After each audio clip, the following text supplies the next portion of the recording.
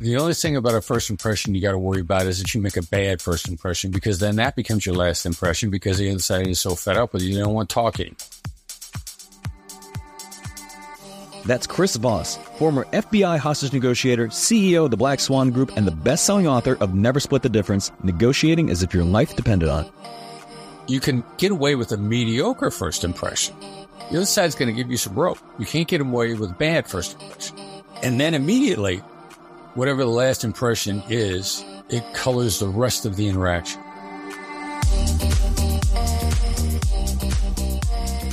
I'm Michael Mogul, founder and CEO of CRISP, the nation's #1 law firm growth company. I've built my business through practice, not theory. CRISP started with just $500 to my name and has grown to over 8 figures in revenue over the last few years, earning a spot on the Inc. 500 list of the fastest growing private companies in America. Our approach has been to take everything we've learned about generating massive growth within our own organization and help the country's most ambitious and committed law firm owners do the same for theirs. In each episode of this podcast, I sit down with innovative market leaders from the legal industry and beyond to learn from those who thrive in the face of adversity, challenge the status quo, and define what it means to be a true game changer. I sat down with Chris Voss to discuss why we should be skeptical of quote-unquote win-win opportunities, the transformative power of a collaborative mindset, and the dangers of complacency. Negotiation is a perishable skill. There's no way around it. Simply doing it is not enough to stay good at it. Now, unfortunately, the only time you really question whether or not you got the best system is when you lose, or you lose bad. And, of course, that's the problem with winning. You don't put that sort of introspective on the win. When you should, but you don't. That's coming up on the Game Changing Attorney podcast.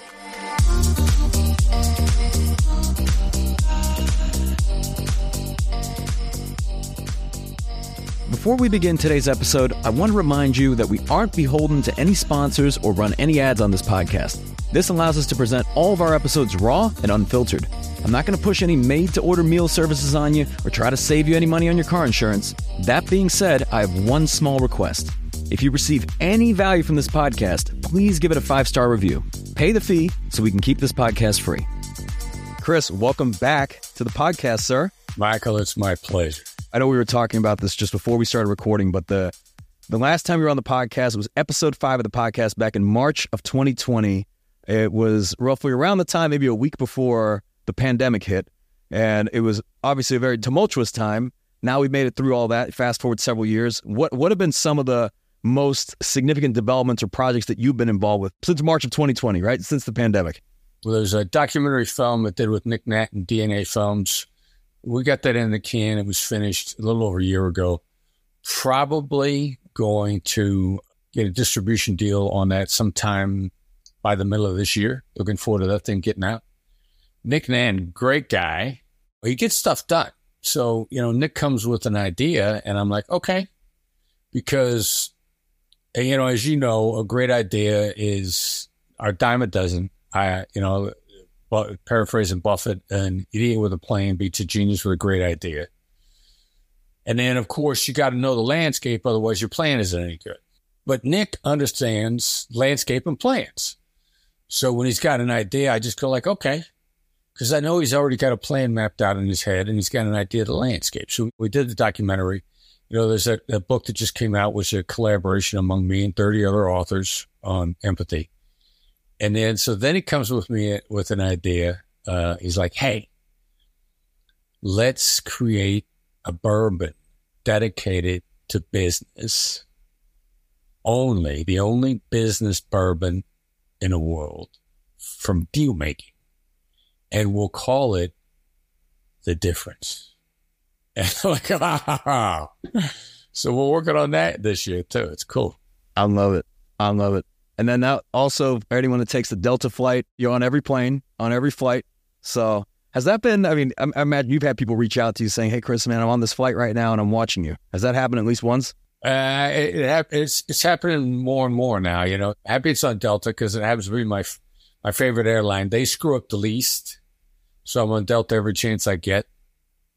It hasn't happened yet where the person sitting next to me has dialed it up. I'm looking forward to that moment. Yep. But, I get called on a regular basis that the first time they saw the masterclass was on Delta, and then they binge watched it. And I'm like, awesome, because house. What are you going to do when you're on the airplane? Your Wi-Fi is probably not going to work. You might as well watch something that can feed your mind. And selfishly, feed your mind with negotiation stuff. I want to ask you a little bit about the latest book, the collaboration you did with Nick and several other authors, the empathy and understanding in business. And I love how you open it up with the example of Harvey Specter from Suits. And, given that our audience is predominantly attorneys, can you speak to the distinction between, let's say, negotiating and what that looks like on TV versus what effective negotiation looks like in real life? Yeah, they look vastly different. What's portrayed to us in the media and on TV most of the time, slam dunk negotiations where you crush the other side. And I liken that, it's very much like playing the slots at Vegas. Like you celebrate the wins so much. And you forget that the algorithm for slots in Vegas is a win 1 in every 84 tries. But they get you to celebrate the win so much, you don't pay any attention to how often you lose. A victory 1 in every 84 tries. That's not it's barely sustainable. Like you're probably at best, a C student. Because you want a big victory. And great negotiation is astonishing. Another project we got going, we got to deal with Mark Wahlberg's company on realistic ideas. I'm not talking to Mark. I don't need to talk to Mark. I need to talk to the people that work for him to get stuff done. I haven't met him. At some point in time, we'll cross paths. We say, hey, how are you? And that'll be it. But I'm working with his people on developing this non-scripted show. And I said, you got to understand, this is not going to be Real Housewives. This isn't going to be Hell's Kitchen. It's not going to be Bar Rescue. Nobody's going to be yelling at anybody. Because great negotiation isn't exciting. It's astonishing. Because suddenly, at some point in time, you're going to be astonished that you're making a great deal. Like, you're not going to know how you got from being adversarial to collaborative, and the other side's telling you stuff they shouldn't tell you, but they do. And it's astonishing. And in the legal world, in the real world, the real world legal world, way back when, just before I left the FBI, a young man came through, and he was a White House fellow. And he got detailed to the FBI, and he got detailed to my unit, and they gave him to me as an intern because they knew I'd put him to work. I was famous for putting people to work.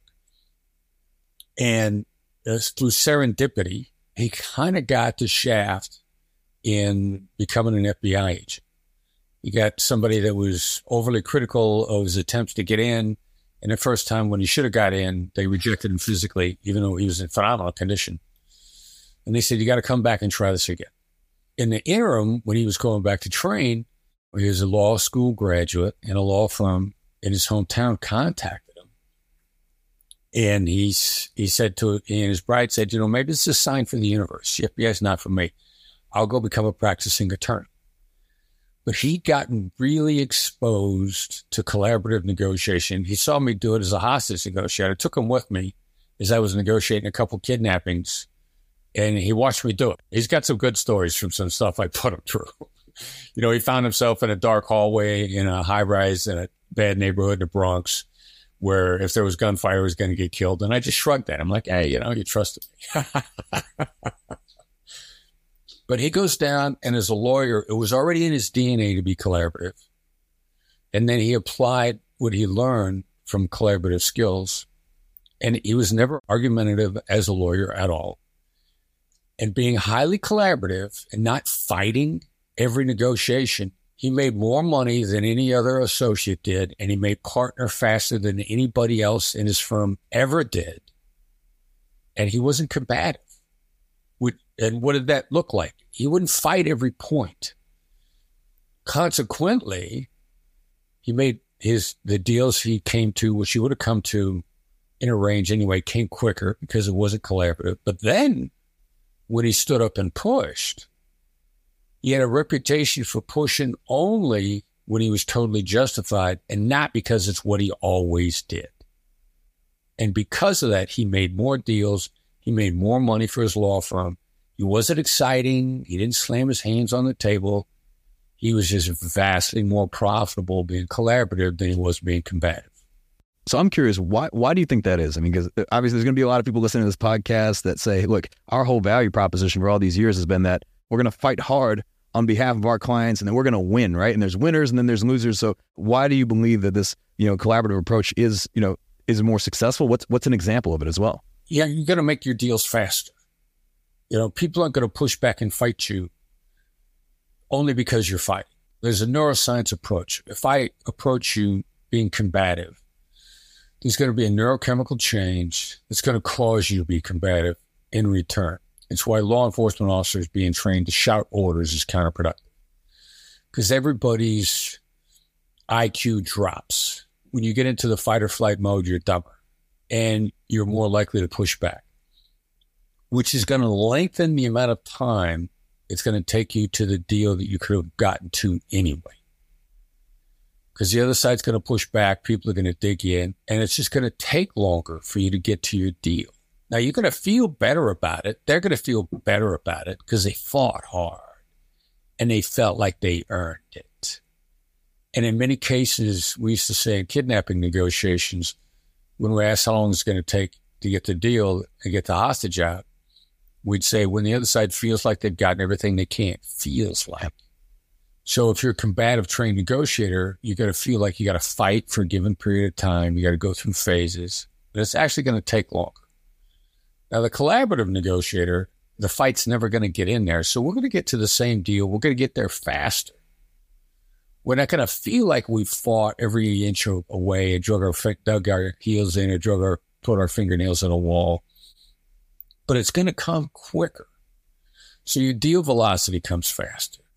Then, consequently, if your relationship is being collaborative, when you do push back, it has integrity to it, as opposed to it being a tactic. Your pushback is a tactic. Everybody knows it's a tactic. Okay, we're going to box with each other. We're going to go 15 rounds. But if it's not your tactic, if it's integrity, then the other side goes, wait a minute. There's probably something to this, because this guy doesn't have a reputation of pushing back as a general rule. They only push back when there's really something there. So I better listen. And it's a completely different dynamic. Now, it doesn't lengthen the process. What it does is it actually gets the other side attention more quickly and makes them open to listening to you, because you only push back when you got a real point, when it's justified. And so it protects your integrity again. It's not a brawl. The other side actually listens. Yeah. So I recall you saying at one point that when it came to hostage negotiations, the absolute best thing you had to offer someone was jail time. And I'm curious, what makes a negotiation more or less difficult, and how much of it, if any, has to do with what you even have to offer someone? Well, all boils down to a vision of the future and what vision you got. Is it short term? Is it long term? And where do you think this is taking you long term? I knew an extremely successful attorney in Los Angeles that any time he got into an argument with somebody, it became combative. And this guy started with nothing and ended up with a law firm that was successful enough to make him a billionaire. Because I heard what a great negotiator he was. I asked him to come speak at a class I had at USC, and he looked at me and he says, what do you want me to talk about? And I'm like, look, it's a negotiation class based on your success and your reputation. You could talk about anything. You could read us a dictionary. We're going to learn from it. I don't care what you say. You come in and you talk about whatever you want. He's not really super prepped. He's not an instructor. So he gets into role plays with the students right away. Well, why not role play instead of lecture? And every single time somebody wanted to argue with him, he'd say something to this effect. I want this moment to be something that we look back on 10 years from now and realize this is a moment that was the beginning of a great relationship between the two of us. So that's a vision of the future. He's placed a moment in the future where both sides are in wonderful condition. He never said, well, we split the difference. He never used the term win-win, although effectively you could argue that that's what he was proposing. But what he was painting a picture, a vision of the future to get us out of the present moment. Now, all we got to do is work our way there, collaborative. So as a hostage negotiator, even though I'm selling jail time, the vision of the future is where you live. I want us to talk about you coming out alive. You live. And at some point in time, your life gets reset and you get to start over. Now, what happens between here and there Could be bumpy, could be difficult, but here's where I'm going in the future. You're okay. Now the conversation opens up. The other side is a little more collaborative because you're not there for their demise. On that note, I know you mentioned earlier this idea of a win-win deal, which is, I think a lot of entrepreneurs, just law promoters and so on, they like to position a win-win deal. But I've heard you say that if someone comes to you with a win-win deal, your spidey sense goes off and you immediately think this person's trying to pick my pocket. That hasn't failed me yet. And when I've gotten anybody who likes to use the phrase win-win right off the bat, maybe as their opening line, I know privately, we'll get into a conversation and they'll be like, yeah. I just want to come in high so I can end up where I wanted to be all along. I don't really split the difference. I just lie about what I want so I can get my way and they don't even know it. I mean, it's just such a profile that has yet to fail me. What's an alternative way that someone should position, let's say, a true win-win deal where there's benefits, let's say, to both parties, but obviously not using those words, not coming in hot saying like, hey, this is good for you and this is good for me. And what's an alternative way to do this? Well, typically, however you might want to start your conversation should be the way that you end it. Because the last impression is the lasting impression. Whatever I say to you last is going to carry us forward to the next conversation. There's so much emphasis placed on a first impression. And I've gone back and forth and looked at all the information. And in point of fact, the only thing about a first impression you got to worry about is that you make a bad first impression, because then that becomes your last impression because the other side is so fed up with you, they don't want talking. You can get away with a mediocre first impression. The other side's going to give you some rope. You can't get away with a bad first impression. And then immediately, whatever the last impression is, it colors the rest of the interaction. So how are people doing it wrong? They'll start out by saying like, I value our relationship. I don't want this to be competitive. I want you to know I want to work something out. That might be their opening statement, their opening phrase, the opening line of an email. And then immediately they'll become combative and they'll start arguing, they'll start making points. And then the last thing they'll say, I would remind you, we still have other rights and remedies that we can avail ourselves of at any time. Love, Chris. That isn't a threat. I mean, come on. If you're going to say something negative, it should be up front, and you should warn the other side is coming, whether it's verbal or an email. And then what you said at the beginning, which was genuine, unless you were saying, I want a win-win deal. I know that's a setup. But what did you mean by a win-win deal? Write that out and finish that way. That's the real difference. If you say you want a win-win deal, you start out by telling me what that looks like. If that looks like the only way I win is I do all the work and you reap all the benefits, which is every time I've come across it, that's what it means. Yep. Don't pull my leg here. Don't deceive by omission. Don't leave out the material facts that will affect everything. You get a lot more farther when people view your words with integrity as opposed to people viewing all your words as tactics. Now, when it comes to the power of generosity, which I've heard you mention more and more recently, especially when it comes to negotiating, like in what ways can generosity be perceived as a strategic advantage? I'm going to be appreciative of your generosity. That's a critical issue of empathy. What I might view as you being stingy, you might view as being generous. There's a pretty good chance that most people start making concessions before they get to the table. Almost everybody does. So to some degree, you view your opening approach as being generous. And empathy, again, that fine line here is it's not about my perspective, it's about yours. It's not about whether it's an accurate or fair perspective. It's about your perspective. And there's a pretty good chance that you think that you've already made a concession. And you probably have as a human being, because as a general rule, we start making concessions before we ever get to the table because we're afraid to find out. You get together people on your side. Somebody says, I can't say that. That's a non-starter. So you decide not to go with it. Well, you just started negotiating against yourself. And most of the B-level negotiators and below are going to do that on a regular basis instead of having the courage to find out. So my appreciation of generosity on your part, when you really feel it, is going to encourage it. And For me, I'm trying to encourage something, and to you, I'm simply being appreciative.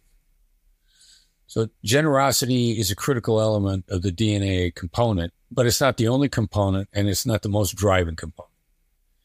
I want to be aware of it. I also want to be aware of it's not the biggest component. It's a little bit like the molecule for water, H2O. There's twice as much hydrogen as there is oxygen. Both are essential, but there is twice as much hydrogen. So there's twice as much negativity as there is positivity.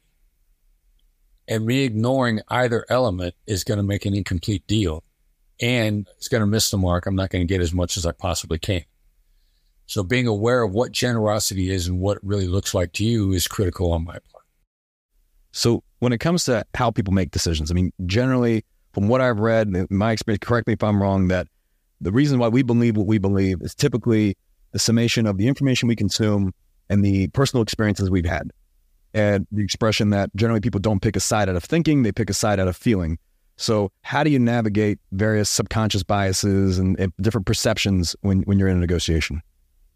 Well, simply being aware of it for two reasons. Because then if that's true, and it is, then my conclusions are based on incomplete information. And so are yours.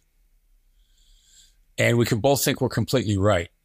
And intellectually, it's an imperfect world. No matter what, it's an imperfect world. I'm having a conversation with Daniel Pink not that long ago, and he says, look, I'm a flawed human being making difficult decisions in a complicated world with imperfect information. And I'm like, yeah, that's exactly the summary. So being aware that the other side might have a better idea, and then being aware that if you get the right pieces of information across to the other side, you might enlighten them. Which is another reason to not be combative. Because if you're combative, they're not going to be enlightened. When somebody's combative, their IQ goes down. There's no two ways around that. You're 31% smarter in a positive frame of mind, and nobody's in a positive frame of mind when they're combative. Your survival mechanisms have been triggered. Your fight mode has been triggered. You're dumber. Yep. The kicker on that is there's a lot of self-righteousness involved. So not only are you dumber, but you're even more convinced that you're right than you were before. So if I'm going to enlighten you, the chances of me doing it by attacking you are just about zero. So I want to enlighten you. I want to share with you pieces of information that will change your mind because I've got them. And conversely, vice versa, you got them too. So it's really us getting into a conversation where we can share the information more quickly and come to an outcome more quickly. Yeah. I know you speak a lot on tactical empathy. I recall that, I think even in the most recent book you mentioned, like Daniel Goldman, who wrote a book called Focus, and in there's the empathy triad, and he talks about the different types of empathies, like cognitive, emotional, empathic, concern. Cognitive empathy, you mentioned, is the first cousin of tactical empathy. And I'm just curious, how would you define it? And then I've got a great follow-up because you also mentioned that the best people at this tend to be sociopaths. Yeah, how counterintuitive is that, right? Yeah, it's a really close cousin, cognitive empathy. And, what Goldman doesn't really point out really, really well is cognitive empathy is about an accurate reading of the other side. And the reasons why sociopaths are best at it is because they don't get in their own way. They don't think about how you should feel or how you should react. I'll ask somebody, all right, so how does the other side see this? And they'll go, this is how they should see it, which means that ain't how I see it. It's how they actually see it. And your sense of right and wrong, your sense of justice, your moral compass is going to get in your way of recognizing how the other side sees it. It's a little bit like the Israeli-Palestinian thing. Each side is going to get their feelings about the injustices that they've suffered is going to get in their way of seeing how the other side actually sees it. And so it's going to color their conversation. So cognitive empathy, theoretically, a sociopath, their moral compass is not there. They got all the same emotions. They don't have guilt, and they probably don't have a moral compass, which means the stuff that gets in their way of seeing what your reaction actually is not there. They're free to make a clear read of you. And because of that, they often make extremely accurate reads. The difference between cognitive and tactical empathy is I'm going to say it out loud. Instead of me just reading you accurately, I'm going to articulate what that read is. And then it's going to be guided by what we know to be true from neuroscience, which, even though this isn't scientifically accurate, it's, an application, it's neuroscientists aren't going to disagree with me. You're 75% negative. Everybody's survival thinking is 75% negative. Now, where it rests in what organs in the brain, the amygdala, I'm listening to a fascinating conversation on Huberman right now, where the neuroscientist, psychologist he's having a conversation with is talking about how the amygdala is not all fear centered. We look at the amygdala as being like where all our fears and our reptilian brain, our survival reactions are based. And she's saying like, yeah, that's mostly true, but not entirely. But then at the end of the day, in terms of application, she says we're still principally negative because that's how we survived. Predatory threat, what could kill you? You've got to react to it and get away from it, the caveman, right now, or you're dead. In terms of, the positive stuff, which are procreation and eating, kind of depends upon how long it's been since you've eaten. A day or two since you've eaten, you're going to want to eat before you have sex. If you got a full belly, you're probably going to want to procreate. But in any instance, if there's a saber-toothed tiger there, you don't get away right now, you're dead. We've inherited that wiring. No matter how it's composed in a brain, we're mostly negative. Tactical empathy takes that into account, and we've learned what buttons to push to deactivate your negativity to put you in a much more collaborative frame of mind. Yeah. I'm curious, I don't know if you've ever had this thought, but what would a world look like where everybody practices tactical empathy? Would we still have the same degree of conflict? Is it just in our nature, right, to some extent? Or would that be diminished significantly? Well, if I could wave a magic wand, imagine a world that's highly positive and highly collaborative. Everybody's borderline flow state on a regular basis. And we're creating great stuff. Another book I read recently, Walter Isaacson's book about Musk and how he's driving people to create things that mankind has never seen. And it's burning them out. Well, everybody be doing it, and we wouldn't be getting burned out. What Tesla's done is extraordinary. What Starlink has done, what SpaceX has done. I mean, it's almost incomprehensible, the stuff that we're now taking for granted. Every car company is putting out electric vehicles now because of Musk. And when he got into the industry, every car company had given up on electric vehicles. But he takes his people and he demands beyond performance and beyond excellence, and they create extraordinary things. Yep. But only his company. Everybody be doing that if we could get into a highly collaborative mindset where instead of getting burned out by it, we were energized by it and we felt better and we couldn't get enough of it. The whole world would be doing it. It'll never happen because We're wired the way we are. We'd colonize beyond Mars by now if we were all doing that. So I'm curious, maybe this is like somewhat of a deeper question, but what prevents people from adopting tactical empathy? Meaning that I'm sure you see in the news whether there's some war going on, and like you have to think these aren't stupid people, right? Like at least the leaders of these organizations, there's some baseline level of intelligence, experience, and so on that they have to understand the cycle of violence, where that goes. And yet, do you ever wonder how could you get involved and say this is how we could resolve this, right? What prevents someone from adopting this level of tactical empathy? Is it ego? Is it other political pressures? Like why are these things going on for years and years? Yeah, well, first of all, have you ever seen it? Or how exposed to it have you been? Have you been exposed to its success and known what was the success? Like I said before, tactical empathy is astonishing. The practitioners are going to know what happened, but the people that observed it or were involved in it aren't. They're not going to have any idea that's what it was until somebody clued them in on it. This is emotional intelligence. And in many cases, at what point in time do you adopt it? I'm hearing now about some extremely successful world-renowned human beings that are aware of never split the difference and are talking about it. Now, their history is not of having been collaborative. And one person in particular has been described in very visible ways as his bite is way worse than his bark. Well, so he's got a reputation for kicking people's ass. And having gone through that now, he's like, yeah, this emotional intelligence stuff, this is what I'm into.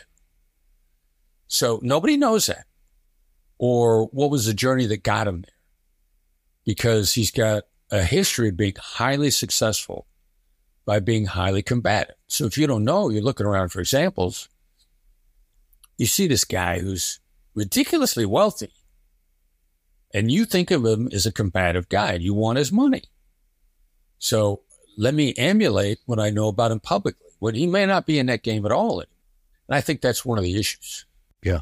Yeah, I think if you're rewarded for that behavior, then there's really not much impetus to change said behavior. But if it's not working, you're just thinking, okay, maybe there's a different approach. There's not as many people that say maybe there's a better approach, as opposed to saying that this isn't working, I need to do something different. The truly ambitious, and especially experienced, ambitious and experienced, I'm finding on a regular basis when they run across, never split the difference in tactical empathy, the light bulb goes on instantly. I mean, instantly. I mean, and you can see behind me the book, The Fall Free Agent. We're putting on a real estate conference in LA in a couple of weeks. And I've been doing joint coaching with Steve Shaw, former NFL player. He was a Super Bowl captain on a losing team, but they made the Super Bowl and he was a captain. And so we're doing a webinar just a couple of weeks ago. Is top people who are art disciples of tactical empathy and in particular proof of life methodology. Now, when Steve started coaching them, they were making tons of money. Before, one of them is a top real estate broker in San Francisco. And she had no shortage of money and success before she was exposed to the methodology. But because she was ambitious and always looking for better ways to do something, as soon as she came across it, she went like, oh my God, yeah, this is the answer to the riddles that I've been struggling with that I just thought went with the territory. But it doesn't. Yeah. And to some degree, it may require a journey to get to the point where you suddenly are given an answer to a question that you've been asking deep down inside. You didn't even know you were asking it.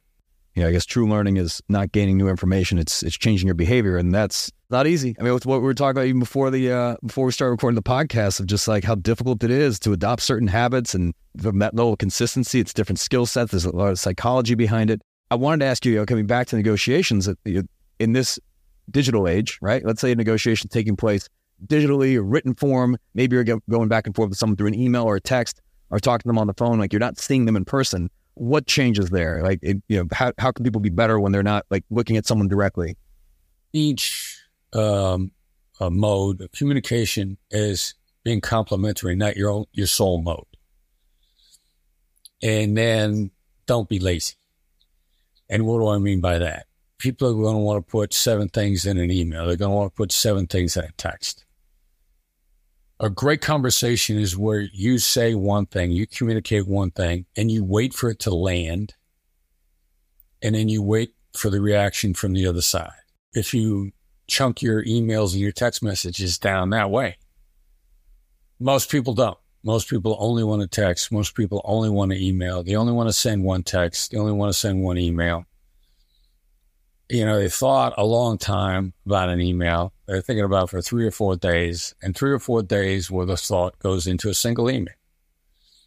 Or maybe, I think what everybody's guilty of, myself included, when you reach your epiphany moment, you just want to share the epiphany. And you forget about how long it took you to get there or thinking journey you were on. And because it's now so clear to you, that you expect it to be crystal clear when you communicate it as such. I find that to be a shortcoming of me leading an organization. Communicate, the outcome of the equation. And not realizing what kind of a thinking journey I went to get to that moment, and then not wanting to allow the other people to go on the same thinking journey. I think those are some of the issues, trying to communicate too much at once. And then also, you talked about the pandemic. The real struggle today is getting people to come back to work. Black Swan Group was almost all virtual before the pandemic. And now I'm trying to get us in person as much as possible. I'm hiring people to work with me in person because the in-person time is irreplaceable. I mean, you need it some. It doesn't have to be all your time, but it needs to be some of it because there's something special about being in person with somebody. Yeah, I'm in agreement. And, what's interesting is that we've never been more connected, let's say from a digital standpoint. And yet one would argue that the relationship, the depth of new relationships has never been more shallow, right? And I think it's because, to your point, being lazy, it's much easier to, sometimes you don't even need to send a text. You can just like the message, right? You don't even have to say anything. And obviously, if you're looking at like growing an organization, trying to build a culture, at least from my experience, my perspective, I could be wrong, but I've just found that there's something to be said about having that level of cohesion in person that it's very difficult, if not impossible, to replicate virtually. And I'm not talking about virtual happy hours and we meet up once a year. I hear it all the time from my friends that run virtual companies. Don't get me wrong, but they have team members that graduated from college to work out of their apartments, and it's just odd to me. And and it's not best for everybody, and you as a leader, you got insights to communicate. That's just not going to happen digitally, even in a Zoom call. Because a Zoom call, everybody's got to be sitting together. It's got to be at the same time. It's not spontaneous. You got to look at your computer, and every now and then, the people that I have that I see when we're all in Vegas at the same time, I'll be getting up to get a cup of coffee, and I'll say, "Hey, look, let me explain this wacky thought that I just shared with you a few minutes ago," and that never would happen if I can find it, even to Zoom, which is simultaneous, but it's not spontaneous. That's right. I know you mentioned you've got this habit of like small stakes practice for high stakes results. If you could speak to that, of what it looks like for someone to get ready for negotiations, what it's like to hone this skill, or any examples that you have. Yeah, well, so negotiation's a perishable skill. There's no way around it. Jim Camp, who was a friend and a colleague, collaborator, wrote a book in 2002 called Start With No. And having been a coach, he called negotiation a human performance event. And it is. Which means simply doing it is not enough to stay good at it. Tiger Woods spent more time on a practice courses than he ever did in tournaments. If the only thing that Tiger Woods, when he was at the top of his game, dominating the world, if he only played in tournaments, we wouldn't know who he was. He was famous for being coachable. He was famous for the massive amount of time he spent practicing. He even changed his swing. At the height of his game, he changed his swing. That's how coachable he was.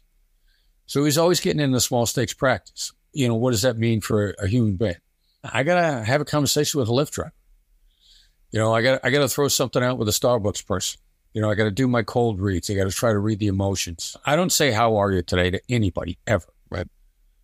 I read how I think they are. And I go, "Looks like you're having a tough day," or "Looks like you're enjoying yourself today."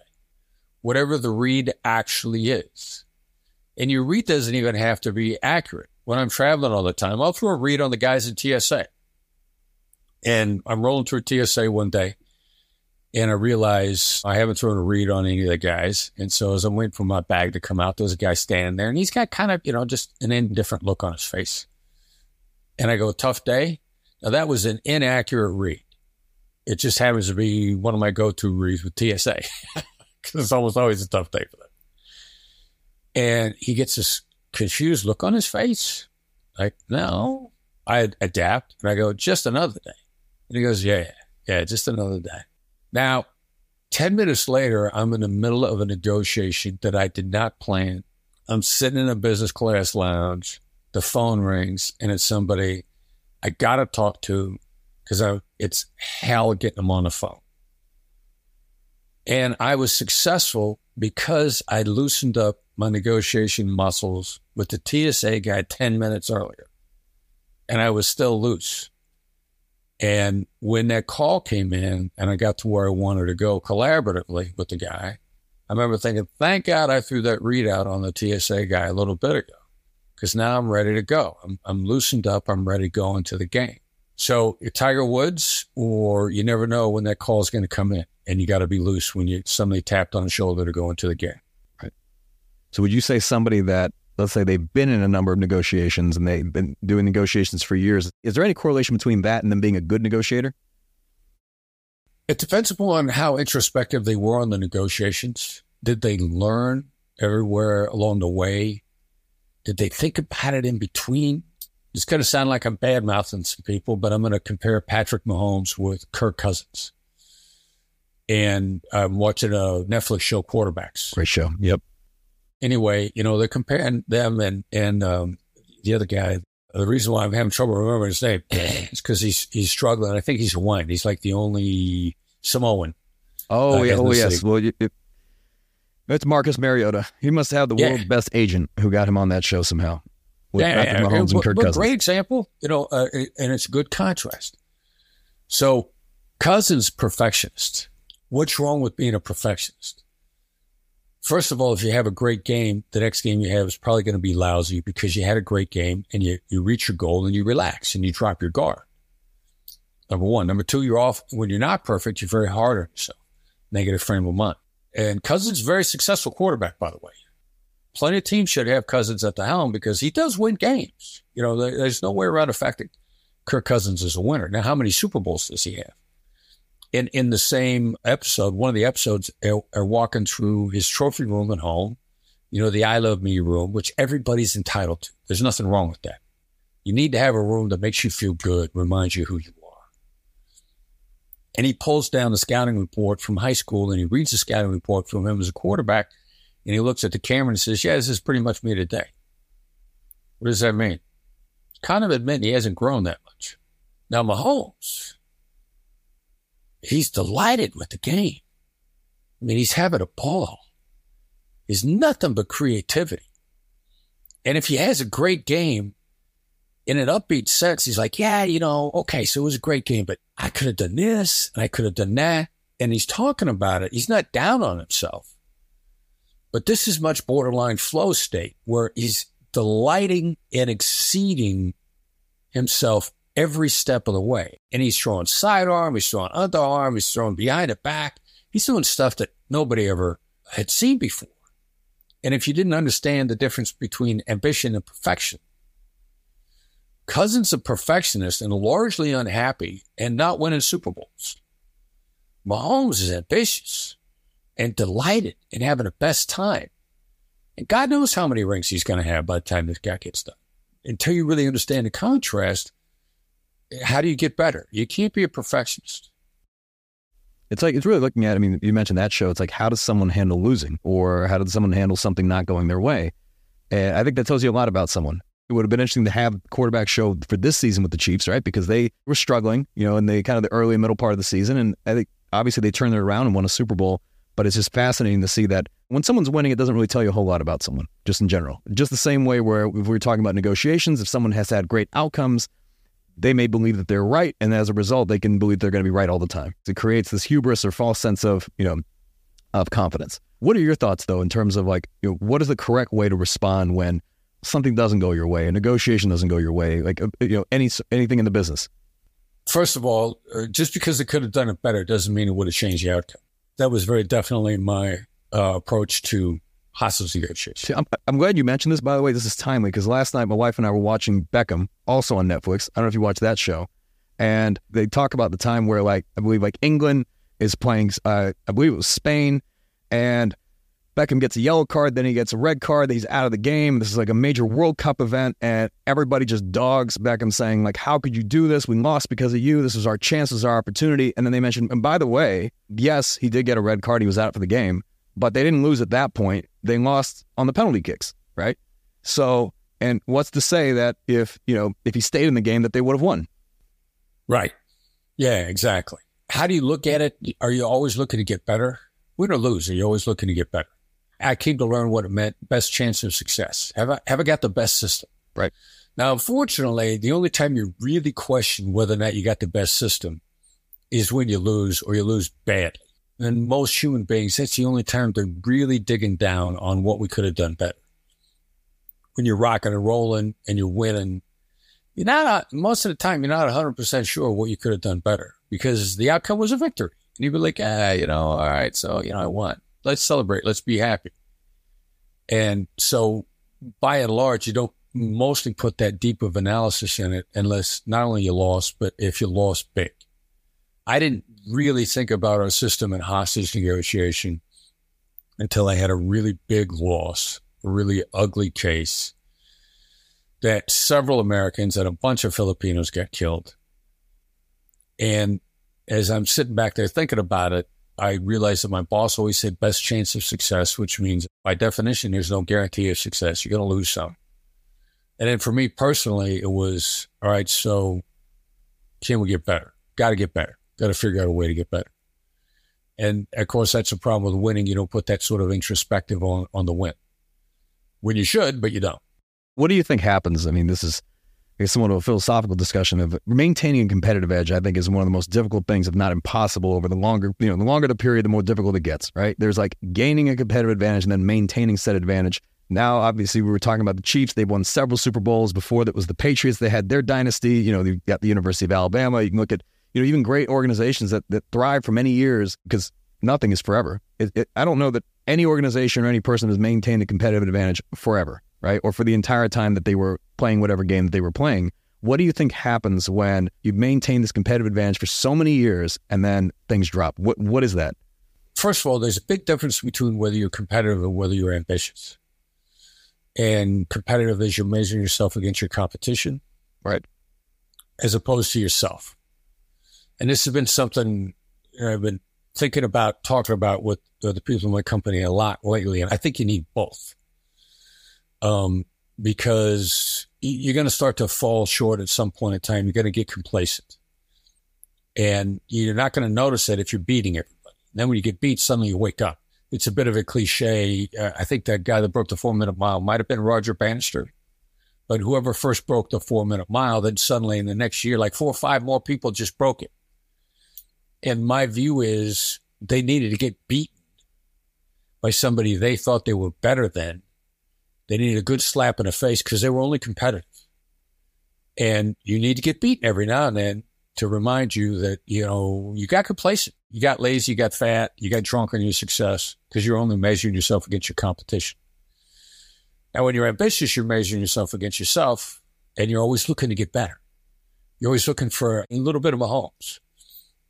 Now, in organizations, what happens? By and large, I think the team erodes. The Patriots, their coaches, their assistant coaches that are, doing a Patriot way with Belichick, they're getting head coaching jobs other places. They got a turnover on the team. Yep. And they're not as diligent on training and bring along the members of the team as they were when they first built the team. That's kind of my hypothesis. What I find most interesting about the Chiefs and most dangerous about them is until they lose people in the organization, because they gave Mahomes a max contract, which is almost a guarantee of the demise of the organization. Seahawks give Russell Wilson a max contract, and they can't afford to pay anybody else. They don't replace the players, and suddenly the Seahawks are on a downward spiral. They haven't pulled themselves out. The last Super Bowl the Ravens won, they give the quarterback a max contract, and they can't hold the team together. And it's the demise of the organization and the quarterback. They give Mahomes a max contract, and these guys turn around and pull things back together. So that means they got a great organization. They got a GM and a general management team that's finding players who are coachable, and they got a coaching staff from end to end that's bringing out the best in the players, and they're putting winning teams on the field. Having undergone massive roster changes because they can't afford the superstars that they had when they first won, but they maxed Mahomes' contract out.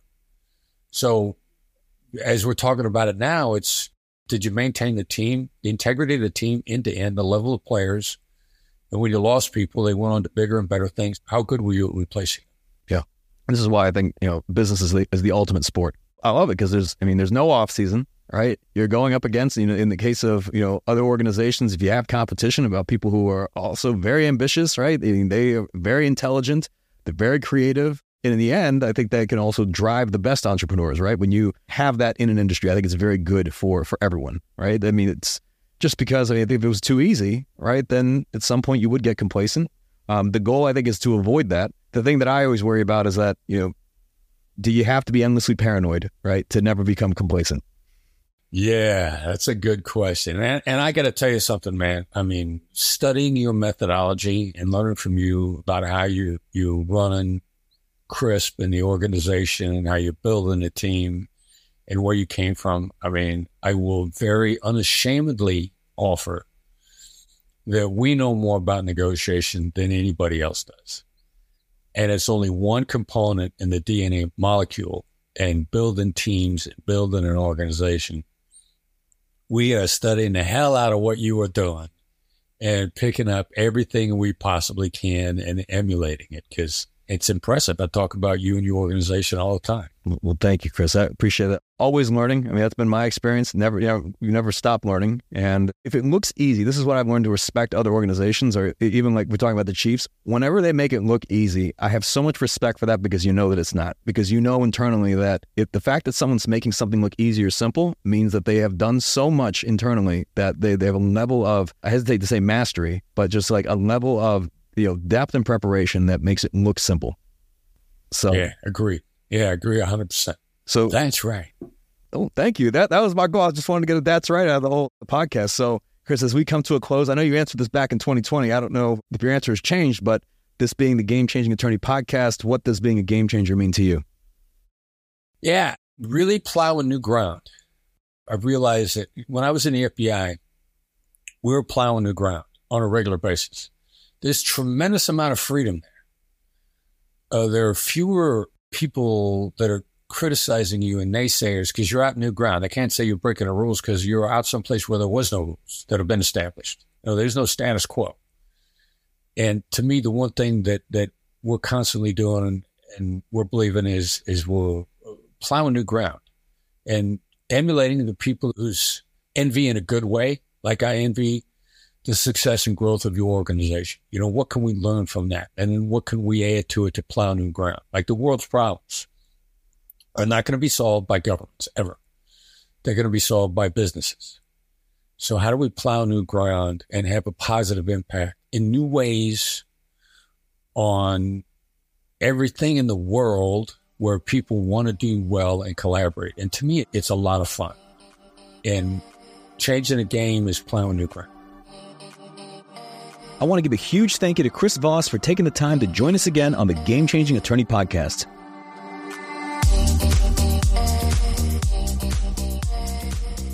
If you found this episode valuable, here are 3 free ways that I can help you grow your law firm. Number 1, download the first chapter of my book absolutely free at GameChangingAttorney.com. Number 2, you can shoot me a text at 404-531-7691 and I'll answer any question that you've got for me. And finally, number 3, if you can leave this podcast a 5-star review, it'll help us gain access to more influential thought leaders and bring their lessons learned here to you. For more information on our interview with Chris Voss, see the show notes for this episode in your podcast app or visit legalpodcast.com.